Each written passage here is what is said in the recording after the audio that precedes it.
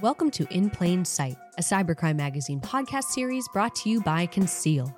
Conceal is a zero-trust network privacy and security company that disguises and protects your enterprise's online presence and privacy. Conceal enables secure browsing and secure critical data and resources in the cloud using disruptive malware protection technology. To learn more about our sponsor, visit conceal.io. I'm your host, Hillary McClure, Vice President of Multimedia Productions at Cybercrime Magazine. Here with me today is Nate Fritsch, VP of Product at Conceal. Welcome, Nate. It's so great to have you on In Plain Sight. Hillary, thanks for having me. I'm excited. Let's dig in. Yeah, absolutely. And Nate, we're here today to talk about how we now live in a world of APIs and permissionless connectivity. And over the past few years, we've witnessed the shift to bring your own devices and product-led growth, shadow IT, to name a few, but there's much more. I want us to dive into some of these a little deeper, but I guess before doing that, and even without doing that, one can, of course, quickly begin to deduce how these changes are causing friction for security leaders. So to start off this episode, Nate, do you want to kind of just set the scene for us and elaborate further on the environment with which we're dealing with related to the world of APIs and permissionless connectivity? Yeah, so there's quite a bit that I could bite off there. I think there's a couple different lenses or perspectives that I've come across and that I use kind of daily to look at just the general technical landscape and where we are today. One is kind of like the paradigm of we've had several of these paradigm shifts over the last 30, 40 years. You know, you had the PC, and that was a revolution spearheaded by Bill Gates and Microsoft to a large degree. Then you had the internet. After that, you had mobile. And now we're in this like cloud SaaS kind of like hyper cycle. And the interesting thing to note with that perspective is each iteration was kind of bigger than the previous one. And there's all the examples of whether it's journalists or academics or various commentators kind of poo-pooing, whether it was hey, no one's going to use a personal computer at home, or, the internet's never going to be anything like more than the fax machine or like whatever. Well, it turns out that each of these are much larger than anyone could have ever imagined.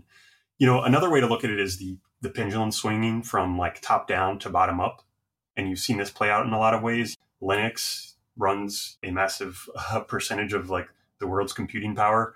And it's basically a globally distributed group of people with an email list and not a lot more than that. And so that's like very much a bottoms up thing. GitHub and the proliferation of like engineers being able to collaborate in a very like decentralized and kind of like peer-to-peer manner. And then like with respect to enterprise software, you had things like Slack and Zoom as well that came into these enterprises in a bottoms up way. You had small, maybe engineering or design teams that started using these tools. And then before you know it, they were being used across the enterprise by tens of thousands of people in some cases. Another way you could look at this is just looking at how much easier it is to start a software company and what that's done to the industry. Go back 20, 25, 30 years, you had to buy all of your own servers, set everything up, get the applications actually working. Then you could start to tinker around with your product and figure out if you were building something people wanted. Moore's Law kicks in.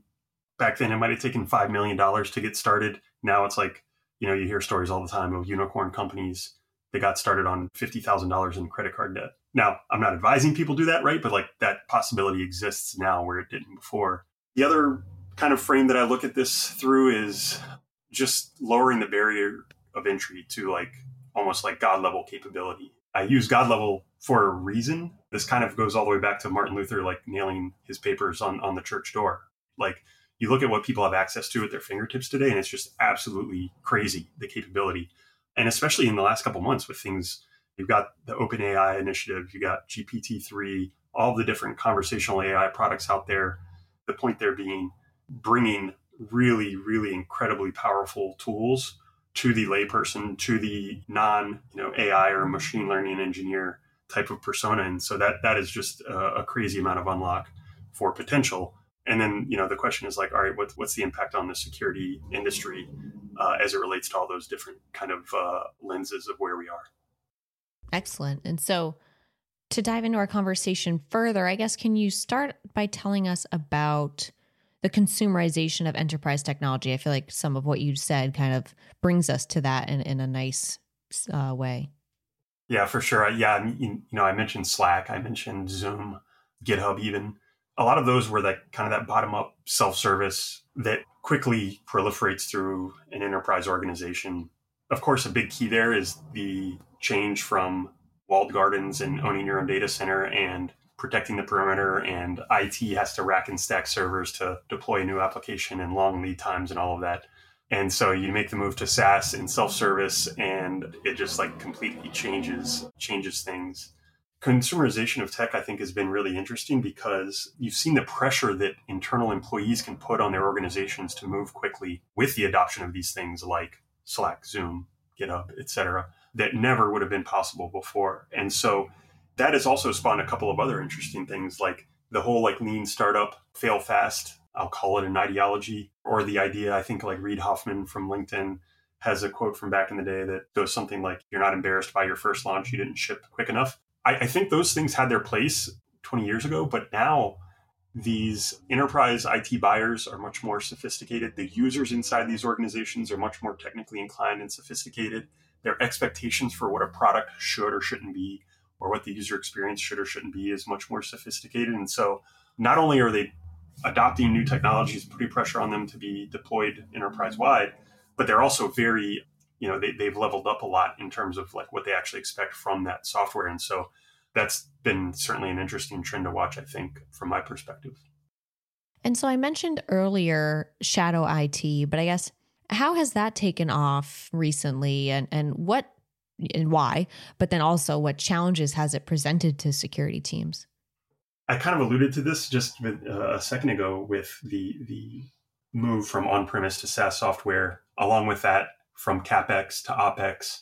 So you've got these small enclaves of designers or engineers who adopt something like HipChat back in the day, or Slack or Zoom or Figma. And it starts out with 5 people. Before you know it's 500, and then it's rolled out across the enterprise. Some engineering manager or some designer just put it on the corporate card and like started using it on their own. At some point in that process, right, it grew to a big enough point where maybe the enterprise IT and security teams step in and say, hey, wait, that's great, you're using this, but we need SSO, we need role-based access control, we need all of our different policies to be implemented on this application. And so that's where those bottoms-up sorts of products have to then build out their enterprise capability. But to start off with, there's a lot of stuff floating around in organizations now that the enterprise might not be aware of. That's certainly been a big change from the old days of owning your data center and what you're installing and implementing for your employees. So how does that impact security? I mean, all right, now I've got a bunch of corporate information running around on all of these different fairly cheap to procure SaaS applications, and they may or may not be beholden to the enterprise policies and procedures and best practices. So that's been a huge change. And I'm not quite sure where the rubber meets the road there. Like, when does the enterprise step in and bless this thing, or stop it in its tracks, or push down their controls and policies to this new software? So the impact on security, I think, is wide ranging, just because now there's a lot of data that's in these applications. And then exacerbate that potentially, these applications are all interconnected with other SaaS applications, right? So now, not only is that data just in that one silo, no, it's connected via APIs to all these other applications that it integrates with. So it certainly can pose some large issues for organizations. Yeah, absolutely. Sounds like it. And so I guess next for you, Nate, how about bring your own device security? I mentioned that earlier as well. And I mean, I think it's easy to understand the challenges that this presents for enterprises, but I guess it does also present major opportunities. So it's important for security leaders to develop a solid BYOD policy. Can you tell us more about your thoughts here, and perhaps some strategies that you find useful for tackling BYOD? I'm going to ignore the last part for a second, because I'm not sure I have a great answer for security leaders out there. Or maybe I'll dig into that first. As they are well aware, their users and employees will and do circumvent the system and whatever policies they put down. I mean, let's see, if you go to the emergency room or to the doctor's office or dentist office, they're supposed to be using secure HIPAA compliant messaging systems. Is that always the case? I can guarantee you not. At the same time, as a patient, as someone needing care provided to me, do I care if they're using that HIPAA certified thing? If, for example, they're on a group iMessage or text chain that will get the right answer for me, the patient, more timely and with less friction. Hey, look, that's kind of an individual question. I would probably err on the side of do what they got to do to make sure I get the care I need. So that's a really tough one in terms of like strategies for the BYOD thing. Again, how do you push down enterprise policies to a personal phone? Do you even allow the personal phone? Do you make them have two different phones so that you can have full control over the corporate device and then, the personal device is just that? So I think like a filter that I use for a lot of how I think about certain conundrums is like scale dependency. The answer that might be right for a startup is very likely not the right answer for an enterprise. And like that sounds obvious on its face, but like, there's different SaaS applications that allow you to kind of have like a work phone on your personal phone. I think one's called OpenPhone. And like that's probably great for startups. I don't know if that's a great solution for an enterprise. Most recently I came from like a Fortune 100 bank and they would issue you a $1,000 or $1,200 iPhone and more expensive iPad without blinking an eye for corporate use. I'm not sure that more startup or growth stage technology company solution fits in there. I think the answer is often scale dependent in these things. And I see that as being the case for BYOD as well. So many factors, but another factor at play here is the change the industry has experienced from a growth strategy perspective. So traditional sales models have kind of given way and are transitioning into product-led growth strategies, and that's heavily impacting tech stacks. So Nate, how can security leaders begin addressing these changes and these challenges effectively? Any thoughts you have here? With the proliferation of all these bottoms-up product-led growth SaaS companies, and by the way, they're growing at such a ridiculous rate. There's companies like Ramp, which is a corporate credit card. Their founders came out of Capital One, and they went from zero to like, I think a $10+ billion valuation in 2.5 years. There's all these stories of these product-led companies growing so quickly. And as a result, now they have a place within a bunch of enterprise organizations. At least one product or group of products that are helping with this is kind of like the SOC 2 compliance as a service companies. So they are working on behalf of some of these PLG companies as they grow and scale and expand in enterprise accounts to provide the requisite documentation they are SOC compliant. And they're doing that not just in a point in time kind of like snapshot, but they're doing that now also with like ongoing monitoring. You can imagine having all these things hooked up, the actual pieces of software hooked up together so that if there is a change in policy or implementation, that gets distributed out to the reporting, which will keep you up to date on are all of these different vendors that you're procuring, are they up to snuff with their security and with their compliance protocols? I think that's been a big help. Again, going back to my previous lives, like trying to be a startup that's selling into the enterprise and having the SOC 2 thing come up, that's just an absolute bear to own on your own while you're trying to build product, get product out the door, acquire new customers, et cetera. And so the ability for some of these vendors to help expedite and automate that is great. That said, automation can certainly provide and unlock a lot of value, but at the same time, you always have to be careful of automation. There's this Reddit post from years back that always comes to mind. Someone bought their parents or grandparents a Roomba vacuum, and it was all great until their dog or cat had an accident on the floor. And then the Roomba went and dragged it all over the floor. And so you end up with something way worse than it was before. You always do want to be careful with the automation. And that plays into like that whole kind of like API and interconnectedness thing too, right? It's, hey, if everything's going to be connected and who watches the watcher is also connected, well, then there does exist the risk for some of these threats to basically expand quickly, just the same way these product-led growth companies expand quickly. So I think some of these companies that are offering services to ensure that product-led growth companies are doing what they need to do from a security and compliance standpoint is certainly a huge boon to the industry. Great. And I guess, what are some perhaps use cases or examples that you think would help inspire confidence in our audience that they can overcome these changes? And especially as the reality is that we're probably only getting started as far as rapid evolution is concerned. This is another tough one. It's seemingly a never-ending game of cat and mouse, right? It always seems that security practitioners are playing catch up there. Maybe a bit incendiary of a comment, but like threat actors don't have HR departments. I think the good thing is, like, in many ways, this cloud and API first world that we're in now can often be more secure. You think about some malicious activity happens, and now, let's say, a cloud provider or one of the behemoth software companies is made aware of it. They can push down that fix over the wire and to their customers in record time. And so that's a great thing. Of course, the risk there is that with that scale and automation, again, the threat actors can also grow quickly. But again, I think this idea of like the shared security model with the cloud service providers and the idea of being able to push out updates and patches and things to many more end users and customers more quickly is a great thing for the industry. At the end of the day, I'm not necessarily going to give advice that many smarter people in the industry would think is unique. But I think, like, at the end of the day, people are upstream of pretty much all of this. The code does what the people tell them to do.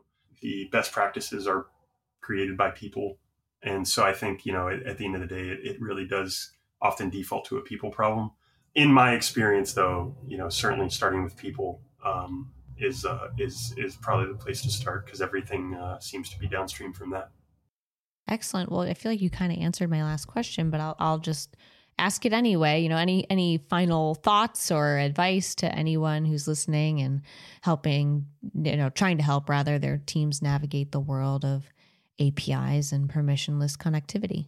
I think, like, one way to think about it is just like with the security onion approach, layers and layers and layers to help thwart attackers.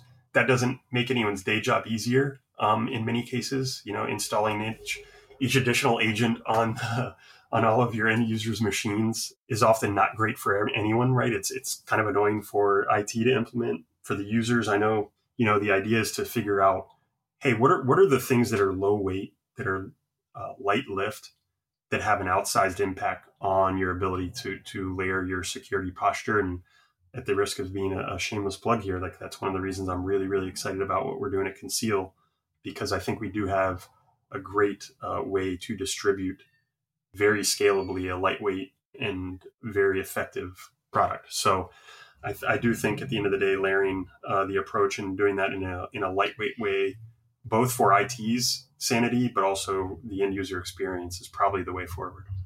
Fantastic. Well, Nate, such a pleasure speaking with you. Thank you so much for joining me on In Plain Sight today, and taking the time to share with our audience your insights on APIs and permissionless connectivity.